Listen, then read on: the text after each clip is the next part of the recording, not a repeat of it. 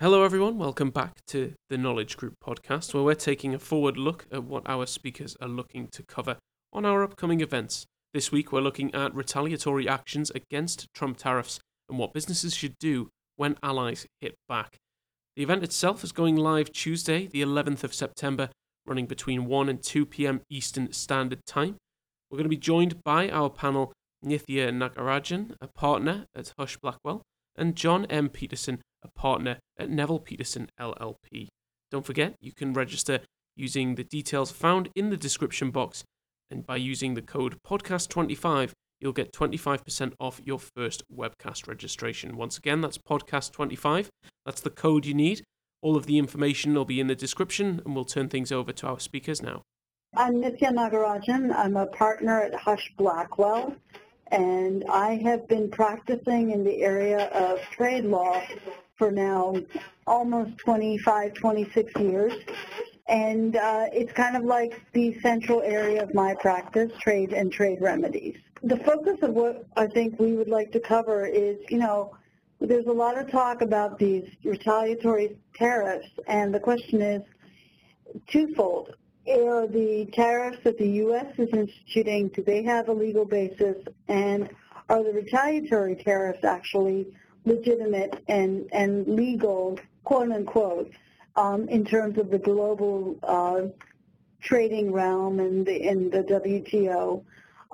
We're also going to be discussing the list of countries that are currently have either imposed or planning on imposing retaliatory tariffs, as well as a discussion of the key industries that are affected.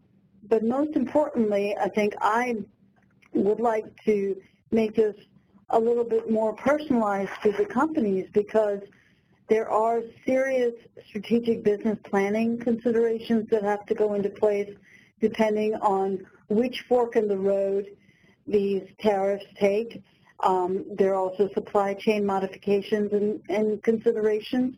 And overall, the cost impact to certain shifts in the supply chain, as well as supply and demand considerations, should, you're not, the manufacturing entities in the U.S. not be able to source material from these various countries. So that, in a nutshell, is what I plan on covering on September 11th. My name's John Peterson. I'm a partner in the New York City office of Neville Peterson LLP. I've been practicing in the area of customs and international trade law now for over 40 years. And it's a very interesting field because you get to learn about all sorts of companies and all sorts of industries and not necessarily have to specialize in any one. So it's always an interesting and a changing practice. And what I'm going to be talking about at this webinar is going to be what happens when you deal with the retaliatory tariff regime. If you've been hit with your imports into the United States with these retaliatory tariffs, whether the Section 232 tariffs for steel and aluminum, or the Section 301 tariffs on Chinese goods,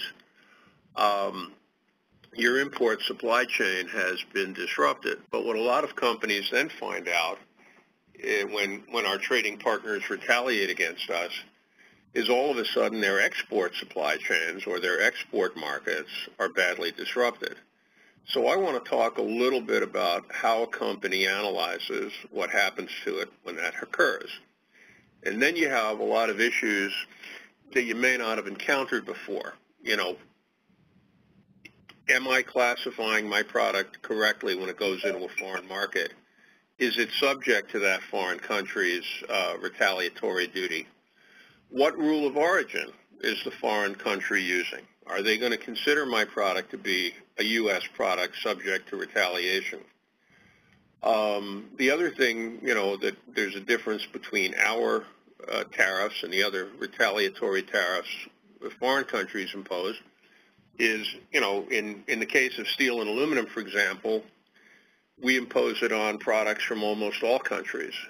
Our trading partners are only going to the U.S. So I'm going to have, as part of my presentation, a very interesting true story about an American company who finds that, its market in Canada is amazingly imperiled vis-a-vis their main competitor because of these things. So I want to talk about that. I want to talk a little bit about how one engages with the Foreign Customs Authority on some of these issues. And, just as Nithya is talking about what's going to happen at the WTO and what the legal basis for these things are, I thought I would give a little bit of attention in my discussion to the question about, what happens after the war? What happens when we finally resolve our trade disputes and these tariffs come off and, people sort of survey the damage. Our country's going to give the duties back. How do you move forward? What are the likely endgame scenarios? A little bit speculative, but probably something we should at least, be putting on the table for people to think about. Thank you so much for listening to this episode of the Knowledge Group podcast, where we looked at the retaliatory actions against Trump's tariffs and what businesses should do when allies hit back. The event's going live Tuesday, the 11th of September, between 1 and 2 p.m. Eastern Standard Time. We look forward to seeing you there. All the information you need is down in the description box. Thank you. Take care. Bye now.